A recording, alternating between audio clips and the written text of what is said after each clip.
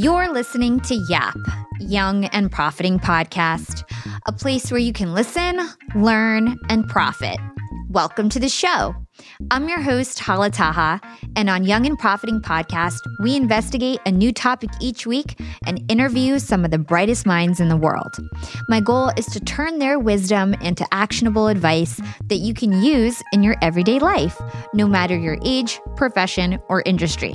There's no fluff on this podcast, and that's on purpose. I'm here to uncover value from my guests by doing the proper research and asking the right questions.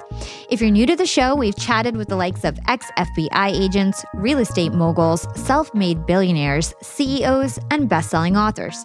Our subject matter ranges from enhancing productivity, how to gain influence, the art of entrepreneurship, and more. If you're smart and like to continually improve yourself, hit the subscribe button because you'll love it here at Young and Profiting Podcast. This week on Yap, we're chatting with Robin Dreeke, best-selling author, professional speaker, former head of the FBI, and master spy recruiter. Robin's life mission has been breaking down the art of leadership, communication, and relationships, and then building those lessons into 5 tangible steps to trust. Robin is also the founder and president of the People Formula LLC, an organization that offers advanced rapport building, training, and consultation. Having made his way through the ranks of the U.S. Marines, Robin quickly realized his path to leadership was going to be a non-linear one. He learned the defining lesson that leadership is more than just telling people what to do, but rather using interpersonal skills to inspire action. With this knowledge, he was recruited into the FBI, where he became a counterintelligence specialist and recruited Russian spies. His fascination with human behavior eventually led him to run the FBI's elite behavioral analysis program. He soon became a behavioral analysis expert and has written 3 best-selling books and uses his expertise to train others through his online training academy. In today's episode, we discuss Robin's journey to the military and eventually the FBI, how humans are hardwired socially, and the difference between likability and trust. We'll also talk about Robin's 6 signs of predicting human behavior, his leadership mantras, how to keep our egos in check, and some of the biggest mistakes we make when trying to build new relationships. If you're looking for a deep understanding of human behavior and how to hack your way into better relationships, keep on listening. Hey, Robin, welcome to Young and Profiting Podcast. Hey, thanks for having me. Excited to be here with y'all and sharing with everyone. Me too. This is my favorite topic. Human behavior is my all-time favorite topic. I've had some of the best on my show. I've had Robert Greene on my show, Chase Hughes, Mark Bowden. So I've interviewed a lot of experts and just super excited to have you, Robin, because you are one of those types of people. You are an expert in this field. Wow. I actually know a lot of those guys you just mentioned. Chase Hughes, we're still trying to figure out what exactly his job was. He still hasn't shared that completely.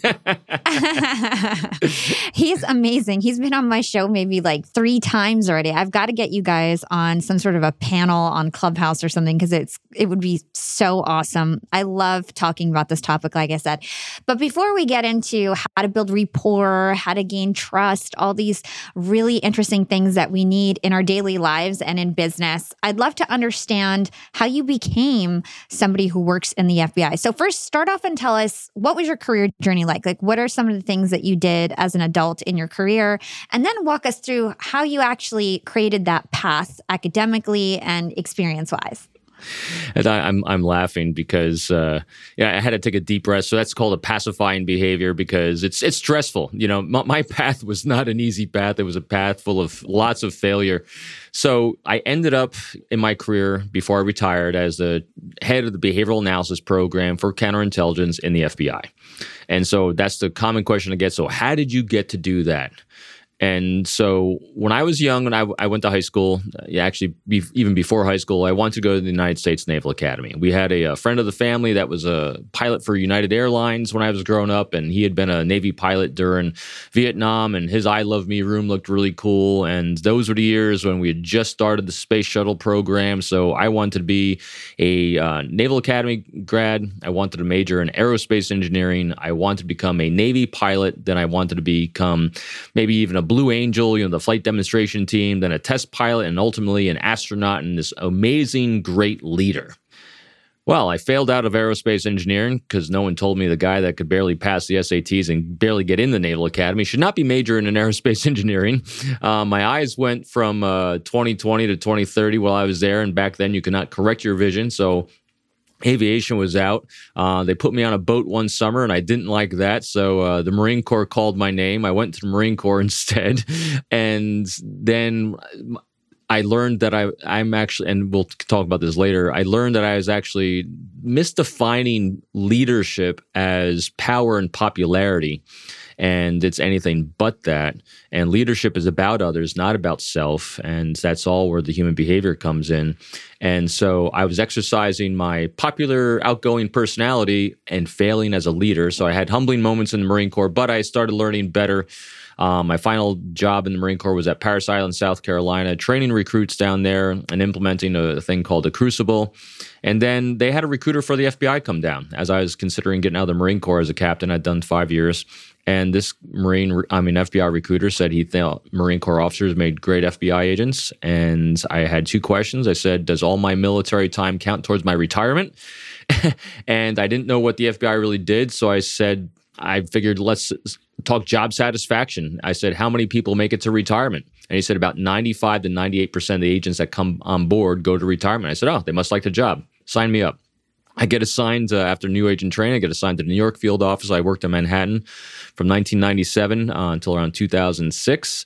Was there during 9/11. Our office at 26 Federal Plaza, about 5 blocks away. I was there. I watched everything. Saw the second plane hit the fireball come through as I watched about 8 people jump from the North Tower. So I was intimately involved in that. And I got assigned to work counterintelligence when I got assigned to work in New York. And working counterintelligence for me meant my job was recruiting spies. My job was to recruit Russian spies.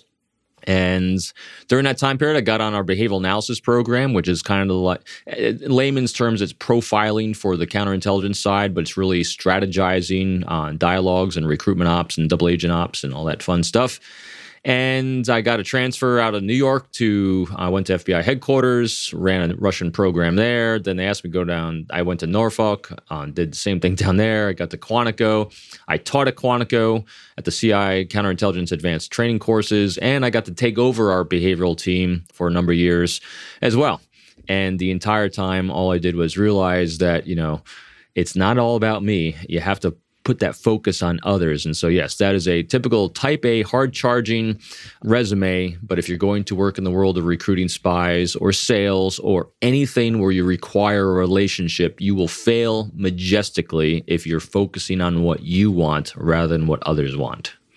I love that a lot of these people that I interview who are in the FBI or maybe they were police trainers, once they get out, they just want to teach regular people how you can do this stuff because it's relatable no matter what your profession is. Like you said, for sales especially, and we'll get into that in a bit. So before we get into all your different strategies, I do want to give my listeners some context. So I think a great way to start this off is by defining a word that you coined called stempathy, which is a combination of stoicism and empathy. So explain what that is and why that has to do with understanding how people interact with each other and understanding human behavior. Absolutely. It's my favorite combination of everything in the world. So the part of the stempathy, as you said, the stoicism part is Stoic philosophies, which is problem solving. It's human problem solving. It has nothing to do with pessimism. It has to do with understanding the human condition and being extremely thoughtful about understanding the cause and effect do you have on others through human behavior. Ryan Holiday is a great author who I absolutely love. All his writings, Ego is the Enemy, Obstacles the Way, and Stillness is Key are 3 of my favorite books, which talks about how to mentally put these things in place for self-regulation and thoughtful and contemplative ways to engage human beings. So that's the sympathy part. But if you just use that, you might miss the important thing that you need when you're engaging human beings is understand what they see through their optic and their lens without judging it, which is empathy. And so my code of trust is really a code of empathy, which is understanding other people from their point of view without judging it. So now when you combine the thoughtful way to engage human beings with cause and effect of human behavior, because you understand what motivates human beings, and you put it together with your desire to understand what they see from their personal optic through empathy, you really have a magical combination of engaging human beings very productively. Is there anything else we need to know in terms of how humans are hardwired or hard-coded before we get into strategies for likability and building trust? Sure. There's one simple core understanding that everything will spring from no matter what you're doing. And if you remember this, it'll always be a great guide for you. And that is, all of us are genetically and biologically coded to act in our own best interests according to what we as individuals think that are in terms of our safety, security, and prosperity for ourselves and those we care about in our lives. So as long as you take the time to figure out what someone else thinks is in their best interest, you can now understand what they're going to do. And when you understand what they're going to do, and now you offer yourself as a resource for those things, you can predict what's going to happen. You're going to have a relationship. So that's pretty much it. Yeah, I think that's key for my listeners to understand. So the other thing I want to understand is the difference between likability and trust, because it's not the same thing, right? Can you break that down for us? Yeah, sure. So trust, the first thing I do when I, wrote the last book is kind of redefine trust, because trust, a lot of people think it's a carte blanche, big swath of a paintbrush saying I either trust you or I don't trust you. And they misinterpret trust as likability a lot of times. And likability just means that you have overlapping interests, commonalities, priorities, demographics, whatever it is, that's a likability thing, which can be very emotional, and it's very good. It's very nice to be liked. But that doesn't necessarily mean you can trust someone, because trust is about predicting behavior, predicting what someone's going to do in a given situation.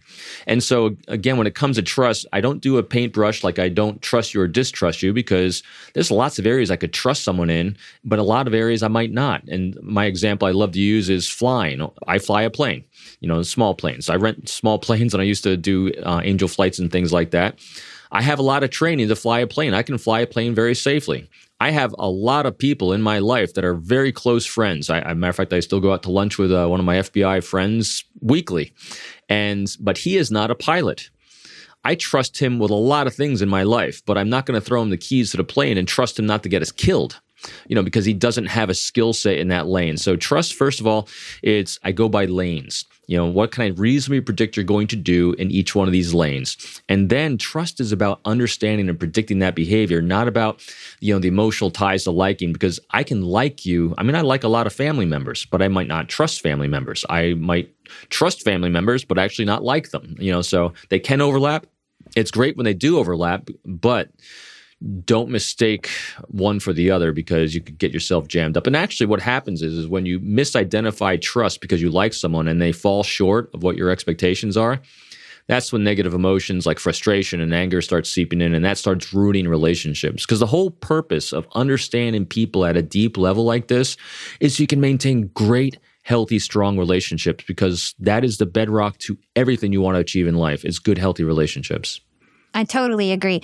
So I do want to get into how to build rapport and then into trust. But you did mention that you believe that trust is predicting human behavior, predicting what you think that person is going to do.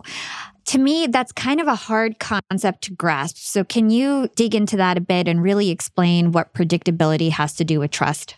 Sure. So predicting behavior, again, if we just go to the core again of knowing that people will act in their own best interests, if you understand what they think is in their best interest, you can now predict what they're going to do. They're going to act in their best interest. So that's the first predictor. Now, the challenge here is to let go of you and yourself, let go of that, and really practice ego suspension and really wholly focus on that other human being. Watch, observe, so I have my 6 signs of predicting behavior, which I can kind of take a look at, and I listen to your words, deeds, and I watch your actions to kind of see what I can observe. And the first one is simple. It's vesting.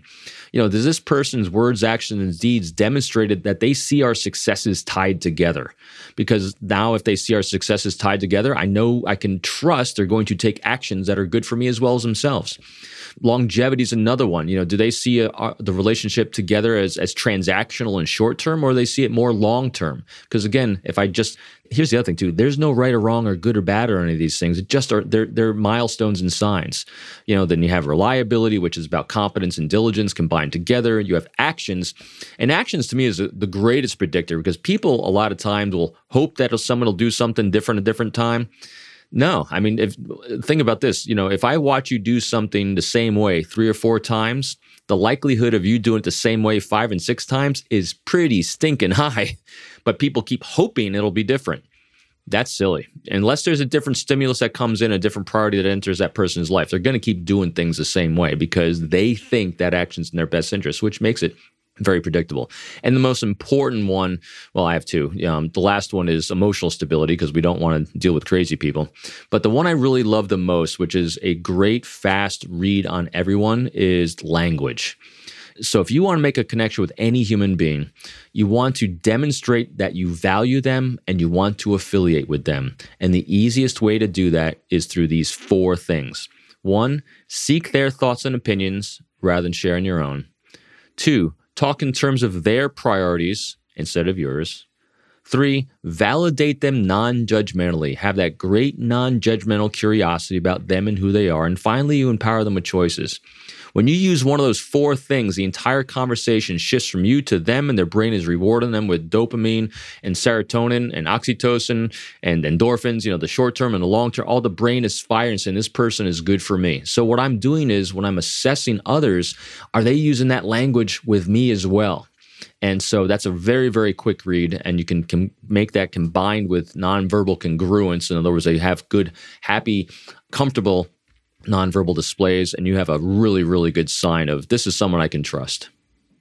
So let me kind of pry into that a bit because I've heard this from a lot of the experts. I had Dr. Jack Schaefer on the show. He always talks about how, when you're having a conversation with someone, you've got to make it about the other person. It's not about yourself. You just said the same thing. But I have trouble thinking about how can I have a genuine conversation if I'm not actually sharing my own experiences, if I'm not sharing my own stories and perspectives, because that actually turns the other person off because you're not talking about them. You're only talking about yourself.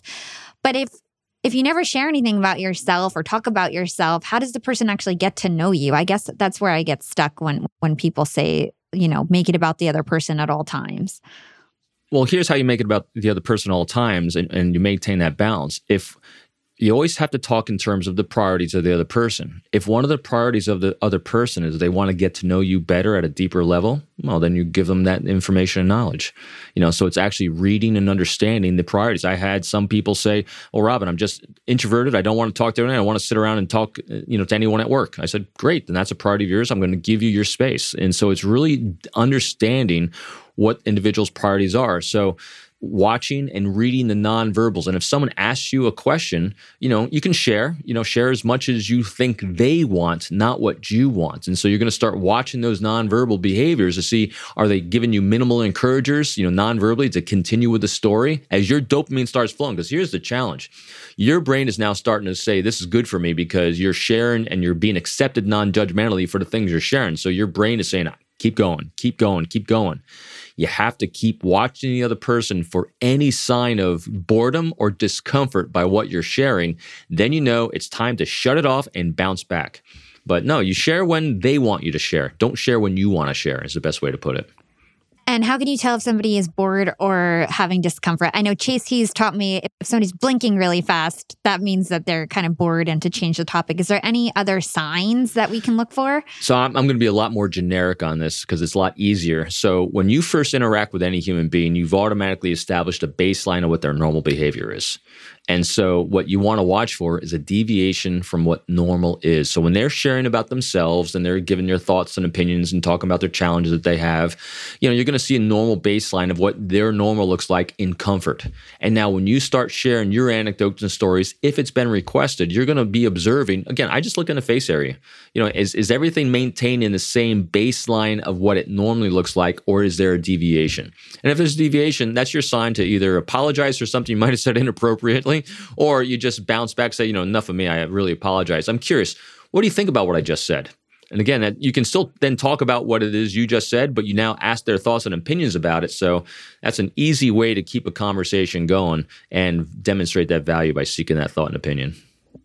So I want to keep going in terms of building rapport and building these relationships, because when it comes to business, it's all about networking. It's all about relationships. Having a good relationship could mean, getting your next promotion or getting your next job opportunity. It's super important no matter what point you are in life. So we just touched upon body language. Maybe we can stick on that. I know that you say that one of the main things when it comes to building rapport is to be in sync with your body language. What do you mean by that? So I call it congruence. So we have all these great behaviors we can do where we're seeking the thoughts and opinions of others, talking in terms of their priorities, validating, giving them choices, and making it all about them. But the most important thing to then also do is show nonverbal congruence. And this is where the difference between, a really bad, sleazy salesman and, which, again, they're using great scripts, they're using great lines, they're using great language, but somehow they just make you feel creepy.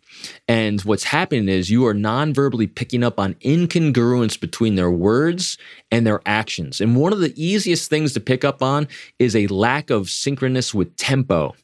If people are really focusing on you and being accommodating to you, they will naturally start syncing their tempo with yours. In other words, with these bad car salesmen that are trying to get you to get to yes and get you to buy something and purchase something because they're on a tight timeline, they're going to push your tempo faster than you're willing to go. They're going to run back to their manager and ask for a better deal. They're going to come out and they're going to try to put pressure on. Again, it might not be your tempo. And that's where they're saying the right things, but their actions are way out of sync with your tempo. And so that's the easiest thing in the world is look for comfort displays, which is smiling, eyebrow elevation, palms up, all these ventral displays for high comfort, and you want tempo sync. And the thing to really watch and be careful of, I've had many people say, well, shouldn't you just mirror someone's nonverbal behavior? I don't like consciously doing that, only because if you're discovered mirroring someone's behavior, it looks like you might be mocking them and it looks like you might be trying to manipulate. And if that's even suspected, trust is blown and good luck ever getting it back. So I know that in past episodes, we've covered the eyebrow flash, like you just said, the smile, the head tilt, that's Jack's three magic things, right? Head tilt, eyebrow flash, and a smile. You just said palms up. I've never heard about that. What is palms like? What are we looking for when people's palms are up? I've never really see somebody naturally having their palms up. This is great. So when people are turn back. Actually, I'll push this back a little For bit. anybody on video, he's going to show. And if you guys are listening, he'll describe it. Right. So, when people are chatting, we have a natural way in which we engage people. I naturally use palms up like this ventral space because when your palms are facing upward, this is inviting. It's saying, I want to hear what you have to say. Tell me your thoughts and opinions. Even if someone's being directorial in their words, they say, this is what we're going to do. Look how different this looks. When I'm using the words, this is what we're going to do, I'm using eyebrow flash, I'm using smile, little head tilt, palms up, as opposed to this. This is what we're going to do. With the eyebrow compression, palms down, it's very direct. It's this, when my palms are down, it's saying, I'm not listening to what you have to say. This is what we're going to do. This is saying, this is what we're going to do. And because remember, people are looking to be understood and heard. They don't necessarily need to be agreed with, but we want to be understood and heard. And when you use those accommodating nonverbals and ventral displays and palms up, you're saying, I'm hearing what you're saying. That's awesome. So just to describe to everybody what he was doing, he was using hand gestures. So basically when you're using your hands as you're talking, if your palms are up, that means you're being friendly, open, all that kind of stuff. When it's down, it's kind of condescending and seems a little scary or what's the word? Aggressive or something along those lines. Aggressive, direct. Yeah. So let's move into meeting somebody for the first time. So let's say we're at a party. You're meeting a stranger for the first time. You want to build good rapport. You've never talked to this person before. They might not have a lot of time. They, might be very busy. They might be somebody who is somebody above your level. Let's say you're at a networking party. You want to talk to somebody who you want to be your mentor or a future client or somebody who you feel like is above your level. What do you do to have a conversation with them to help them feel like they're not trapped in a conversation with you and to help build rapport? Like, what are your tips there? Boy, you hit a lot of possibilities when it comes to the individual. So, so if you're at a function and you see someone that you'd love to be a mentor or someone that you feel is, I don't think anyone's above anyone's level. I think all human beings are pretty equal. But if you have a title and position as someone that is aloof or that you'd love to be able to grab a meeting with later in the week or later that day, I always start out with a time constraint, which I think you're alluding to there. And I'll give an example of how I probably do an opening. I'd use a time constraint. I seek a thought and opinion. I'd validate them. And I have to use an assistance theme because those are probably a pretty good combination because you want someone to feel really, really good about engaging with you, and you want their ego involved and hit their vanity as well. At the same time, using an assistance theme, which is one of the techniques to quick rapport, we are genetically coded and hardwired to render assistance, when people ask it. Now, granted, a lot of people these days at the higher executive levels do have a big bucket of no. They've learned how to say no to things, but if you use a time constraint, this might work. So I do something that's like, hey, I'm so sorry to bother you. It's a busy party and I know you got a lot of people to chat with. So I was just curious. I read your LinkedIn background. I read your bio on your website. I would love to be able to pick your brain, maybe for like 5 minutes, maybe sometime this week, if you had a second, to really map out a chart for me and what I could do to be more like you. What kind of advice would you have for someone like me that's trying to, set a career path for 5 years from now? If that's something that you're comfortable with. If not, I'd love anyone that you'd refer me to that might be able to do the similar things that you've mentored in the past. So I love that. I just want to highlight that tip because I've never heard of it before. And I think it's so brilliant, the time constraint thing. So you basically walk up to someone and you're like, oh, I got to run in 10 minutes, but I'd love to chat with you about X, Y, and Z. Then they know it's going to be 10 minutes max and their anxiety is reduced because all of us have been in a situation where we don't want to be caught up with a stranger for too long. It makes us uncomfortable.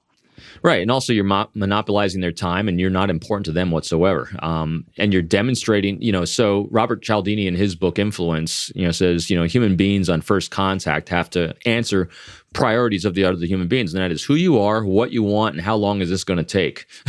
And when you answer to how long this is going to take, you're basically empowering them. Again, one of the 4 pillars I have is empower people with choice. You're empowering them with a choice of knowing the end is coming soon. And I always love throwing in there, if that's something you're comfortable with, because that is also, it's very soft, it's great language, and it's empowering them with choice. And then even at the end, I gave them a choice. If you're not comfortable having a chat with me, who else would you recommend that I could equally do that? Because they're going to recommend then someone in their circle. Because again, when you are using one of those 4 statements and great rapport in every single statement you're making, their brain is completely rewarding them for engaging with you. And when you make it about an assistance theme and you're looking for advice and guidance on how to be just like them or a path they'd recommend, and it can either be them or someone else, even if it's someone else, you're going to be in that close, tight circle of that person. It's going to be 1 degree of separation. So if not today, you'll be able to maybe make a connection later as well. So, and what you're doing by doing all these things is you're greatly improving your personal brand about how you're interacting with human beings. So I'd love to further understand the importance of giving people choices in a conversation. Like, why is giving choices so important and what does that do human behavior-wise? Human beings want to feel empowered, and giving people a choice gives them power that they want. And so it's very, very simple. And people, especially in the sales world and marketing world, are so terrified of letting someone off a hook and not giving them a choice to walk away. I had a philosophy I held with me throughout my career, and I hold it today, and that is I'd rather work with 7 people giving me 120% of their effort than 100 people give me 5% reluctantly, because it's just such laborious work. And if you're trying to convince someone to have a conversation, dialogue with you, it's really about you. It's not about them. And that's the kind of relationship, if you're not giving people a choice, that they cringe when they see your cell phone number pop up. They don't even open the email when it comes. It's all those kind of communications things because you're not making it about them. I'd rather have people excited to see me and inspired to want to have a dialogue and cooperation with me. And if you're doing all these things before you give the choice, the likelihood of them saying go away is so low. I have not had anyone say, Robin, I just don't want to talk to you ever. Now they've placed conditions on it sometimes. They've said, Robin, I'm willing to have a dialogue and be a resource for you, but just not in this area, maybe over here. So they might have shifted things. They put conditions on it a few times, but I haven't had anyone say, go away. So basically you're saying when you give people a choice, they're less likely to feel pressured that they have to say yes. And because they feel less pressure, they're more likely to say yes. Yes, and also because their brain is saying this person is safe. Because remember, safety, security, and prosperity. If someone's giving me a choice, I know they're a lot safer than someone who's not giving me a choice. That's making me skeptical. Again, it keeps going down to those four things: seeking thoughts and opinions, talking in terms of priorities, validation, and power with choices. Because our brains want to have that kind of power and control because it makes us feel safe. What's up, Yap Fam? Being an entrepreneur and working remotely definitely has its perks. And I know a lot of you listening in are in the same boat as me. But do you really take advantage of being able to work from anywhere? I know I typically don't, but thankfully this past holiday, I finally decided to make use of my work flexibility for the first time ever. My boyfriend and I decided to pack up and leave to the West Coast to spend an entire month working from home in the sun. We got a super cute bungalow in Venice Beach with a fenced backyard. The change in scenery, the fresh air, and the slower pace helped me to inspire some really cool new ideas for my business. And honestly, I'm feeling really refreshed and ready to rock in 2024. And who helped me make these remote work dreams come true? It was Airbnb. And Airbnb has come in clutch for me time and time again. Whether it's finding the perfect Airbnb home for our 3-day annual executive team get-together, or booking a vacation where my extended family can fit all in one place, Airbnb always makes it a great experience. And you know me, I'm always thinking of my latest business venture, and I've been begging my boyfriend to start hosting our place on Airbnb. And finally, we're going to start. So many of my successful friends host on Airbnb, and it's such an amazing way to generate passive income. So to start, we have a plan to start spending more time in Miami, and we'll be hosting our place to earn some extra money when we're back on the East Coast. 2024 goals, and I'll keep you updated. A lot of people don't realize that they might have an Airbnb right under their own noses. I was pretty surprised myself. You can Airbnb your place or spare room even if you're out of town for just a few days or weeks. You could do what I did and work remotely somewhere else and Airbnb your place to fund your trip. Your home might be worth more than you think. Find out how much at airbnb.com/host. That's airbnb.com/host to find out how much your home is worth. Young and profiters, it's never been a better time to be an entrepreneur. With inspiration at our fingertips and powerful tools at our disposal, the possibilities are endless. And when it comes to tools that can truly make your business grow, there's one name that always stands out: Shopify.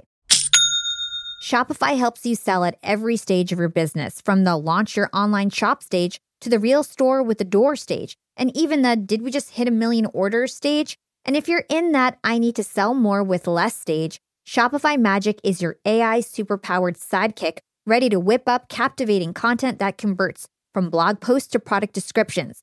Not to mention, Shopify also is the home of the best converting checkouts in the game, 36% better than other leading commerce platforms. Shopify turns browsers into buyers. It's no wonder Shopify powers 10% of all e-commerce in the US. And you can sell whatever, whenever with Shopify. Push pleated pants with Shopify's in-person POS system or monetize mindful meditation. I sell my LinkedIn Secrets Masterclass through Shopify, and they've made my life a breeze. It took a couple days to set up my store, and I just get to focus on what I do best, creating great content and marketing my product. So don't stress if you're new to this commerce thing. Shopify's extensive help resources are there to support your success every step of the way. And remember, whatever your stage, businesses that grow with Shopify. Sign up for a $1 per month trial period at shopify.com/profiting, and that's all lowercase. Again, go to shopify.com/profiting to start growing your business today. You can sign up for a $1 per month trial period at shopify.com/profiting. Okay, it's sponsor time, and instead of reading a script about Gusto's payroll and benefits, we wanted to tell you what small business owners say, the people who use Gusto themselves every single day. Here's what one business owner says. With Gusto, I think of payroll as a 30-second job. Their website is so friendly and a joy to use. Friendly payroll that's super quick? You don't hear that every day. Amy from Utah says, I love Gusto so much. They do our medical, dental, vision, and life insurance. It's so painless. It's like going to the spa. And we have great options and rates, even though we're a super small team. Health insurance, like going to the spa? Just wow. And here's what Amit says about Gusto's support team. Whenever something comes up, I reach out and literally 24 hours later, they tell us what to do or assure us that they've already handled it for us. Smart technology and friendly humans? Now that's way cool. Honestly, the list goes on and on. Gusto does way more than just payroll. They help with time tracking, health insurance, 401ks, onboarding, commuter benefits, offer letters, access to HR experts. You get the idea. It's super easy to set up and get started. And if you're moving from another provider, they can even transfer all your data for you. And right now, our listeners get 3 months free when they go to gusto.com/yap. Yep, that's 3 months of payroll, benefits admin, and so much more, totally for free. Again, that's gusto.com/yap for 3 months of payroll for free. That's gusto.com/yap. So let's get a real example. Let's say it's like somebody's asking a girl out on a date. How can we give them choice, like have a conversation where we give the girl choices so that she's more likely to say yes? Like, what's an example of that? Boy, I haven't asked anyone out on a date in about 28 years. It would definitely be along the lines, although my son who's 21 said, you actually stalk everyone on social media now and ask them out via social media. I'm like, what? I never heard of that. But anyway, so I'd seek their thoughts and opinions. Say, hey, I met you last night at this at the function we were at. We're at this beautiful function where I talked to the CEO and he said he'd give me a meeting. I'm curious. I said I'd love to take you out for a cup of coffee because it looks like we might have some overlapping interests. And if that sounds like it's a good idea to you, great. We can meet at either Starbucks or we can go to the place down the street here. Or if you prefer lunch, we can do that. You just let me know what you're comfortable with. And let me know what time might be best for you because I'm available either, Tuesday, Wednesday, or Thursday. And I'm usually good on, between noon or 1. So just lots of varying choices to make them feel like they're empowered to make their own decision. Yeah. And it's not high pressure. You're demonstrating a lack of intensity. Nothing sets people off, especially on first contact. And believe me, my background, it screams high intensity type A. I know how off-putting that is, so as I got more comfortable with making it about other people and empowering people with choices in my career, and I was like, all right, you either want to get together or you don't. I'm fine either way. Then when you're relaxed, everyone around you becomes relaxed. And so part of that is giving people a choice of, hey, if you want to see me, great. If not, I completely understand. I'll move along. That totally makes sense. And I think it's natural, but when you think about it, you're more proactive to actually make sure that you do that in your interactions. So I love that you talked about that. And it's challenging too, especially if there's someone we want to meet, whether it's personal or professional. We are desperately, we want this to work. And when we want things to work, what happens? We get tense, we get intense, and the focus is what I'm looking for. I'm trying to think in terms, my brain automatically thinks in terms of how can I convince this person to want to see me. But remember, convincing is about you. You want to inspire that person to want to see you. And inspiration has to come from within them. So if you're going to want to have this person inspired to see you, you have to give them a reason why they'd want to see you from their point of view, from their priorities. And one of the ways you do that is by overlapping priorities, and you empower them with choice about whether they want to or not. I think this is so interesting. So as we are having this conversation, I think a theme that's popping in my head is that you've got to stroke people's egos. And then in your own words, you say you have to suspend your own ego. So talk to us about how we can suspend our own egos, especially if we are the extroverted type that love to talk about ourselves, that love to put ourselves first. What are some ways that we can kind of keep our ego in check and know that we have a problem? And how can we sort of start to suspend our ego so we focus on the other person? Yeah, so it's very, very difficult to suspend your ego. Matter of fact, I'm not of the school where you can stop doing a behavior. the best thing you can do is use good emotional intelligence, which comes into play here, which is says, what can I add to my behaviors? Because when you add a new behavior, it will mitigate a negative behavior.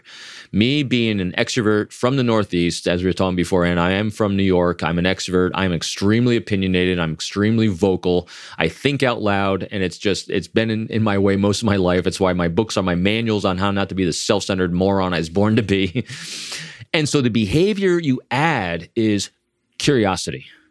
The best way to get over your ego is to be more curious about other people and their thoughts and opinions rather than sharing yours. Because once you realize people really don't care about your thoughts and opinions, you'll let go of it. Because what happens is when we're trying to make this human connection, it's typical where we share anecdotes and stories with each other, our thoughts and opinions and things that are going on in our lives. Because typically what happens is, say you share, and we did it before, and you said you're from Jersey, and I'm listening to stories of Jersey. And what did I immediately do? Well, I'm from New York. Let me tell you about New York.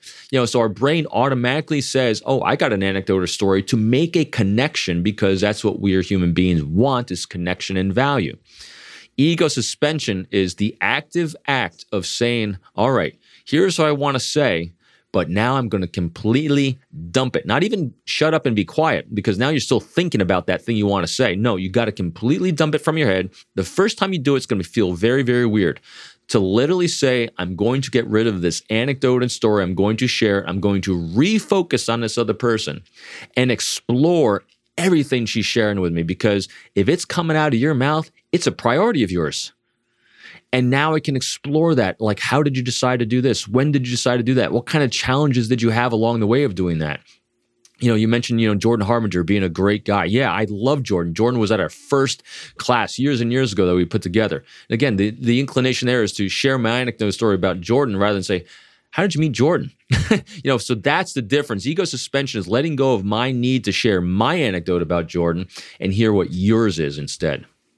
I love that. So before we move on to other topics, I want to get into some sales techniques and things like that. Before we do that, what are some last things that we should look out for when it comes to relationship building, like the biggest mistakes that people make when they try to build their relationships? Forcing your agenda on others. I think that's a really simple one. Relationships are about beautiful balance of understanding each other's priorities and being a resource for each other non-judgmentally, and not keeping a scorecard on it either. Because sometimes there's going to be periods in people's lives where they're going to need a little bit more, and at other times they won't. So it's about understanding the needs, wants, and dreams of others, what you can do to make their lives easier, what you can do to make their jobs easier, and don't keep a scorecard. And the best thing I could tell my 20-year-old self that I wish I knew back then was, instead of trying to make myself look good at work, I should have been trying to make everyone around me look good at work. Because now you're the one that everyone wants. You're the one that people want to team with. You're the one that people want relationships with.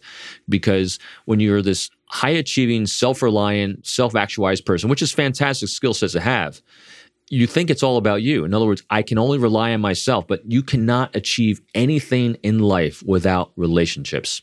And if you just focus on building good, healthy relationships, which means that you're focusing on understanding others and what their needs are and being a resource for them without expectation or reciprocity. So that's the thing that gets in people's way, is they think they just keep barreling ahead with their own agendas, irrespective of the impact they're having on others or the needs of others as well. Super, super interesting. So I want to talk about sales. It turns out when you're in the FBI, you actually had a sales element to your job. You had to recruit Russian spies, and your product was American patriotism. So talk to us about that. Give us a real story about how you use some of these techniques and how you use them to recruit spies and how that's related to sales and what people can learn. Yeah, so it's everything in life to me is exactly the same as engaging with human beings, whether you're recruiting spies or selling, financial services, because recruiting spies, it's a service industry. Because I'm selling a service of, American nationalism, protect national security of the United States. That's the service, is protect national security.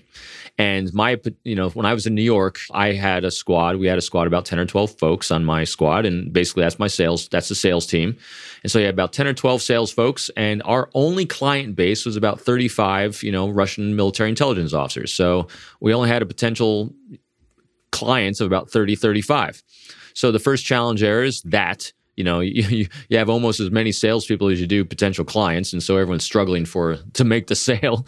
So this other challenge is how many of these Russian nationals, which are diplomats at the United Nations, under diplomatic cover, spying for Russia, want to buy my service of American national patriotism? Probably pretty low to none.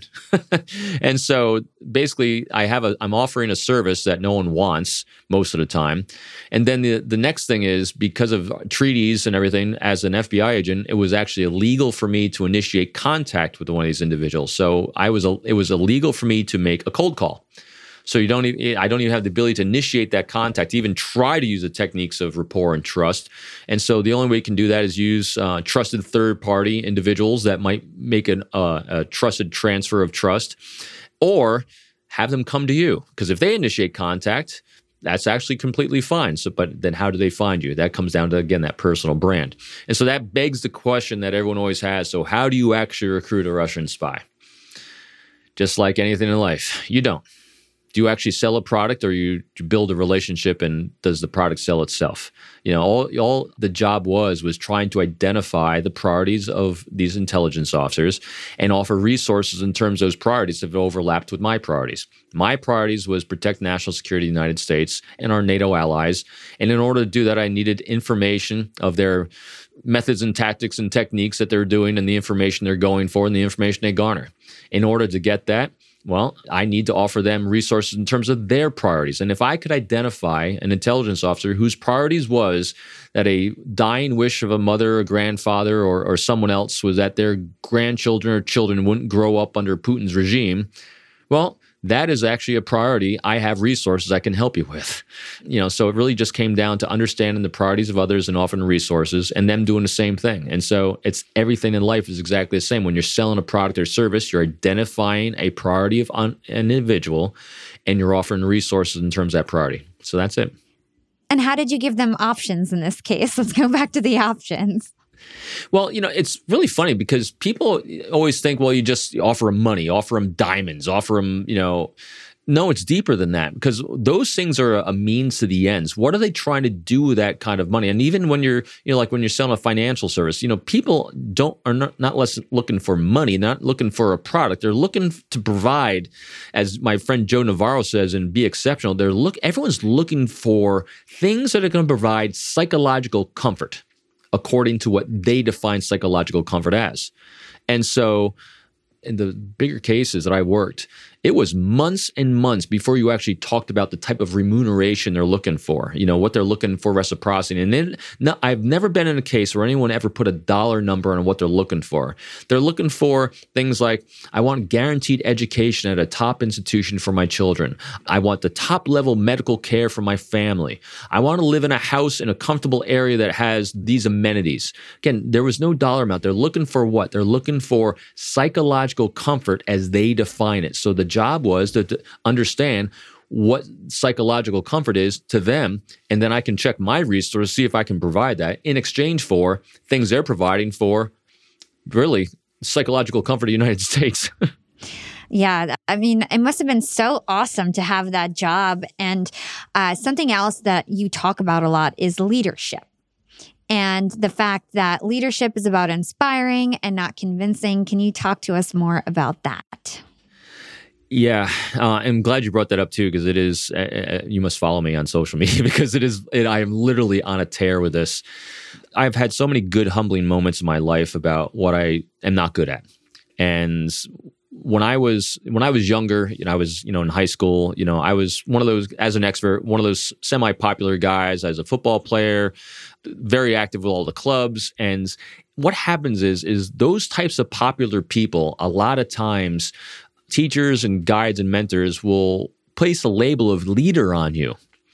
So you're made the captain of the team or the president of a club or something like that. But popularity is nothing but power, because popularity is about self.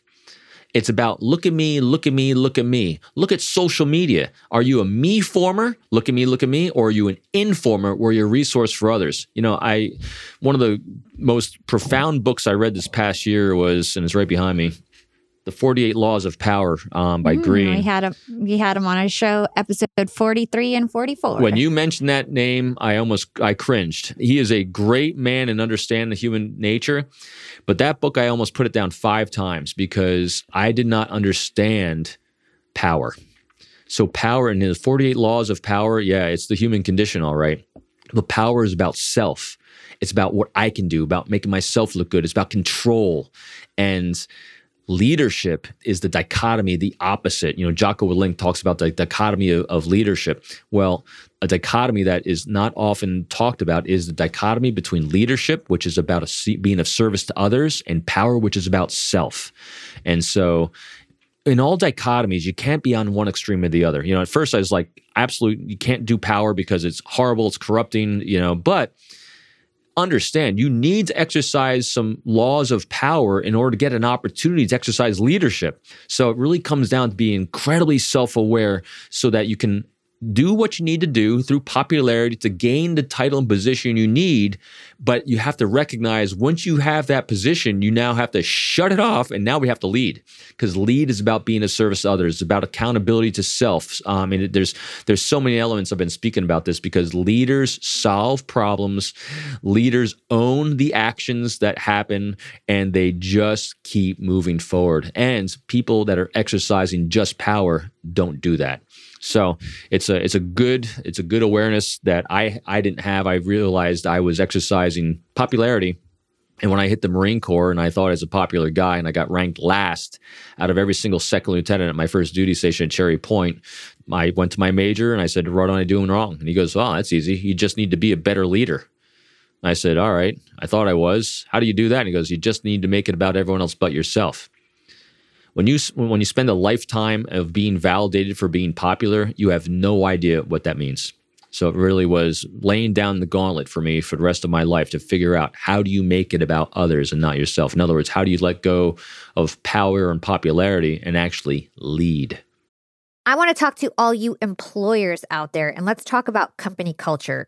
At Yap Media, we have a super unique company culture. We are all obsessed with excellence, and we even call ourselves this really cute name, Scrappy Hustlers. We're all Scrappy Hustlers at Yap Media. And my team is growing fast. And hiring is a pain in the butt, especially if you're looking for A players that are going to roll up their sleeves. But luckily, when it comes to hiring, I no longer feel overwhelmed by the search for the perfect candidate because I use Indeed, the ultimate hiring platform. Indeed's matching engine always presents me with a pool of high-quality candidates that match my job description to a T. If you're tired of drowning in your hiring pool, Indeed is here to rescue you. You can use Indeed for scheduling, screening, and messaging your candidates, making the entire hiring process a breeze. And Indeed doesn't just help you hire faster. 93% of employers agree that Indeed delivers the highest quality matches compared to other job sites, according to a recent Indeed survey. I've hired some of my best employees at Indeed, some of my best scrappy hustlers. With over 140 million qualifications and preferences analyzed every day, Indeed is constantly learning from your hiring preferences. So the more you use Indeed, the better it gets at actually hiring your perfect match. Join the ranks of more than 3.5 million businesses worldwide that have already chosen Indeed to hire great talent.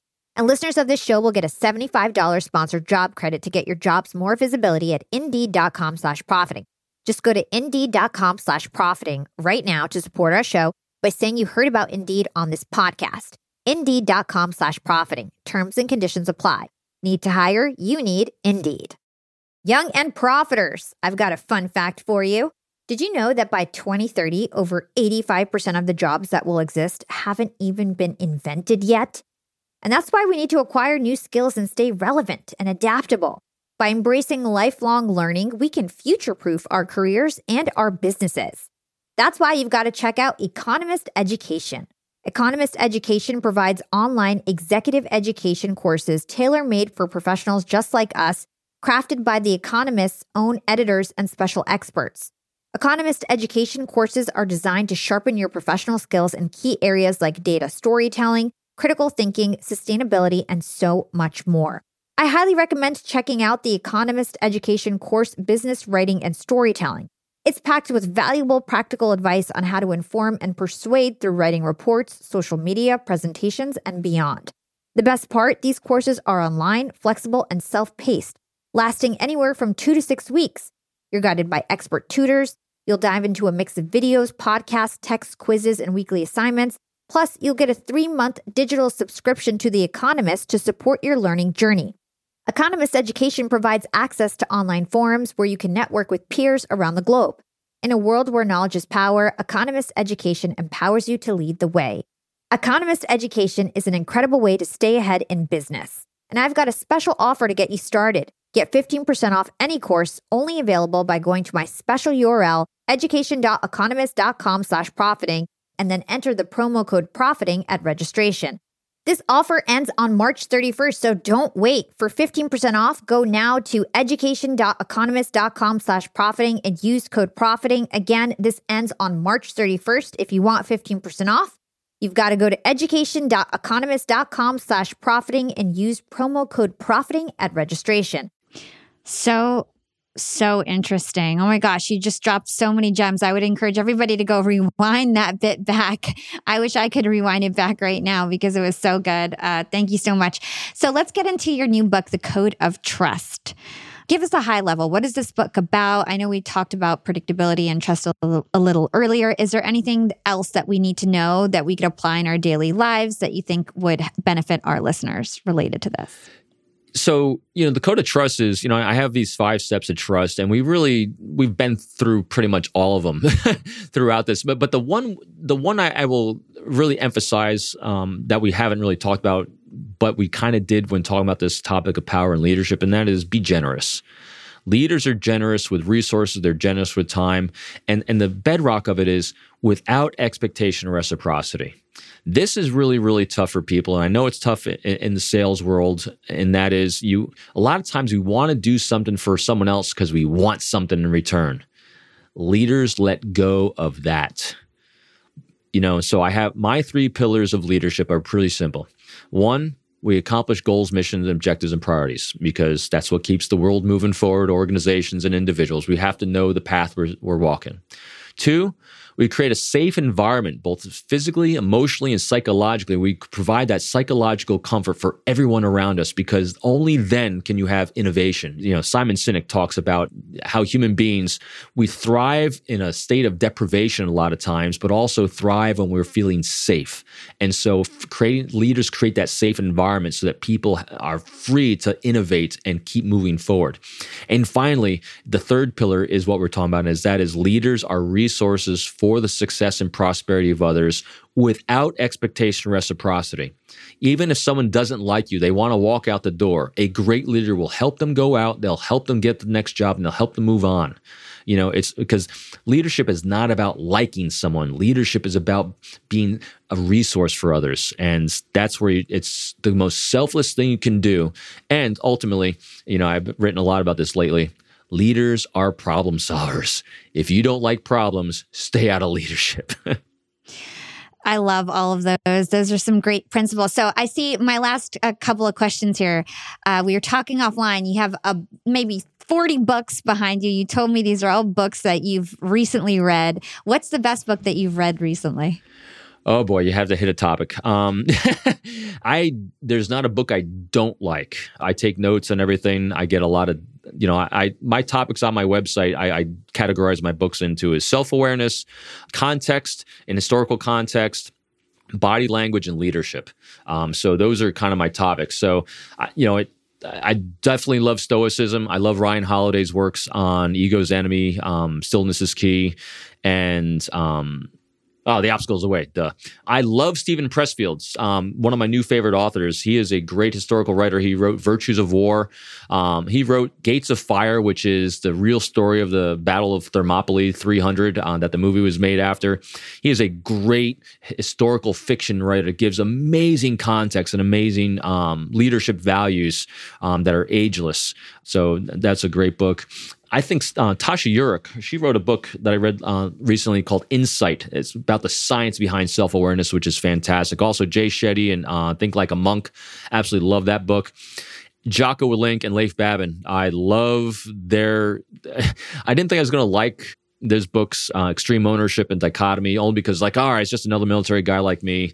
But no, his storytelling is phenomenal. And his relatability of how he then applies it to business is stunning. So it's great leadership principles in there as well. But anyway, I could keep going. But those are just some of my top ones. Well, that's awesome. I mean, and you just gave me like ideas for like 5 different episodes. So producers who are editing this interview, pay attention and please invite those folks. And you mentioned it too. And also, I got to give credit to Jack Schaefer and Joe Navarro, 2 of my team members that were on my BAP team with me. Joe's recent book, Be Exceptional, phenomenal book. He's got 5 rules to being exceptional that exceptional people do. And of course, Jack Schaefer, my good buddy, The Truth Detector, I loved because what a spin on elicitation. Yeah, we had a whole episode about that, Truth Detector, and we did one on the like switch. So 2 great episodes you guys can go check out. So Robin, the last question I ask all my guests is, what is your secret to profiting in life? I'll tell you something today that I probably wouldn't have said 5 years ago, and that is I have discovered what a moron I've been because I didn't read.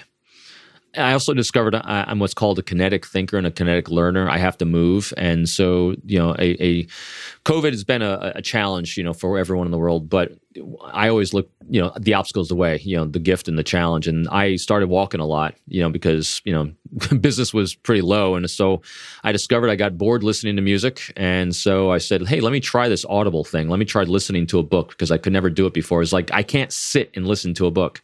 But I discovered that when I walk and move, I remember everything. I take notes and I devour books, and that's my secret. I just try to keep learning in all these gaps that I have in my life, and it's been profound. It's Jim Mattis, I just read Call Sign Chaos, the former Secretary of Defense, another phenomenal book where he says learning and reading is your shock absorber for life because all the answers you seek have been answered already. Your job is just to find them. So I have found it to be the most beneficial thing I've ever done. I love that. And I love the fact that you mentioned that you couldn't listen to books sitting still, but once you started moving around, that works for you. I think a lot of people also listen to podcasts while they're moving around, whether that's working out, walking around. It's a great way to listen. Actually, it's funny you said that because that's exactly what started happening. So I started listening to podcasts more. I listened to Jordan's and I loved listening to podcasts that would recommend books. So Jordan had Jay Shetty on. And I was like, wow, that sounds like a really cool book. And that's so that was the first book I read when I started discovering how I actually learn. I mean, it took me I'm almost 53 years old. It took me that long to figure out how I learn. I'm going to try that. I'm going to try to see, because I study for other interviews a lot of the times by listening to other interviews because I know that I learn better hearing things than I do reading them. I'm going to try walking around and seeing if that even helps it stick it further. That's interesting. Yeah. It is truly amazing. I wish I knew this year's. I'm trying to remember what book I read that said that. It might have even been Call Sign Chaos. I think the general said that. Anyway, one of them. Don't you wish that we could take all our meetings walking around and not at a desk? I wonder how much more productive everybody would be too. A good friend of mine, Chris Hagnaghi, he might be another good one for you too. He wrote the book Human Hacking. He's a social engineer. Matter of fact, he's the CEO of Innocent Lives Foundation, where I'm a board member. We uncover online predators, child predators, and hand it over to law enforcement. And so he lost a lot of weight and started doing much better when his desk is his treadmill. Oh my gosh. And so he stands while he's doing podcasts and walks, just nice, easy stroll while he's doing podcasts, while he's working. And he lost a lot of weight doing it, but it actually helps him think. Because again, we're all just different learners. And so if you can discover what your learning style is and it works for you, find a way to do it. I did. It only took me my entire life. I'm definitely going to test that out. Well, it's better late than never, right? So where can our listeners go to learn more about you and everything that you do? Everything I do is all on peopleformula.com. All one word, peopleformula.com. Whether it's my newsletter, sign up. I do a lot of writing. I do daily posts on all the things I'm writing. I do have a book club. I have online training academy, and I do coaching. I do speaking, you name it. And I have a YouTube channel for my own author podcast I do. So if you want anything or reach out to me in any way, go there. It's easy to get a hold of me. Well, I predict a future Clubhouse event where I invite you, Chase, Dr. Jack Schaefer, and the whole crew to talk about human behavior. I'm super excited about it. Thank you so much, Robin. This was an amazing conversation. Thank you so much for having me. I'm excited too. Thanks for listening to Young and Profiting Podcast. If you enjoyed this episode, make sure you subscribe to this podcast so you never miss an episode. What an amazing conversation with Robin. He learned early on in his career that leadership isn't just about popularity or likability, but it's about the ability to inspire those around you into action. Leading effectively means pushing your ego aside, being non-judgmental, honoring reason, validating others, and being generous with your time and wisdom. I loved Robin's perspective on how to suspend our ego with curiosity. When I'm able to be more curious about the person in front of me and ask them more questions, it becomes way easier to push my own ego aside and be in the moment with whomever I'm with. Asking questions shows that you care and that you're listening, and people will like you more when they feel that you truly care about their wants and needs. In order to have a better understanding of what people want in conversations and relationships, remember that you need to shift the focus to them instead of you. Through open body language and active listening, we can form strong bonds with strangers from the very first interaction. I'm going to recap some of Robin's key methods for connecting with other people.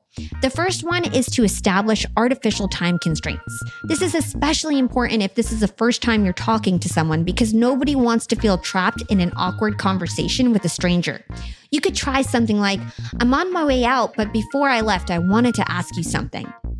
You could also avoid correcting people or anything that could be interpreted as one-upmanship. You never want to sound like you're trying to one-up someone, so avoid correcting other people. You also want to make sure your words and body language are aligned and both non-threatening. Remember, smile. Smiling is so powerful and so important, and you also want to speak slowly. Talking fast signals nervousness, while talking slow signals confidence. And lastly, just listen. You don't need to tell your own story. Just encourage them to keep telling their own stories. Listening is the simplest validation that can be given to another individual. The difficulty most of us have is keeping from interjecting our own thoughts, our own ideas, our own stories during the conversation. True validation coupled with ego suspension means that you don't have to tell your own story. You're just simply there to hear their story. There were so many other awesome takeaways from this conversation with Robin. I would highly recommend that you go back and re-listen to this episode because it was super valuable. And I want to thank Robin for coming on the show and being such an amazing guest.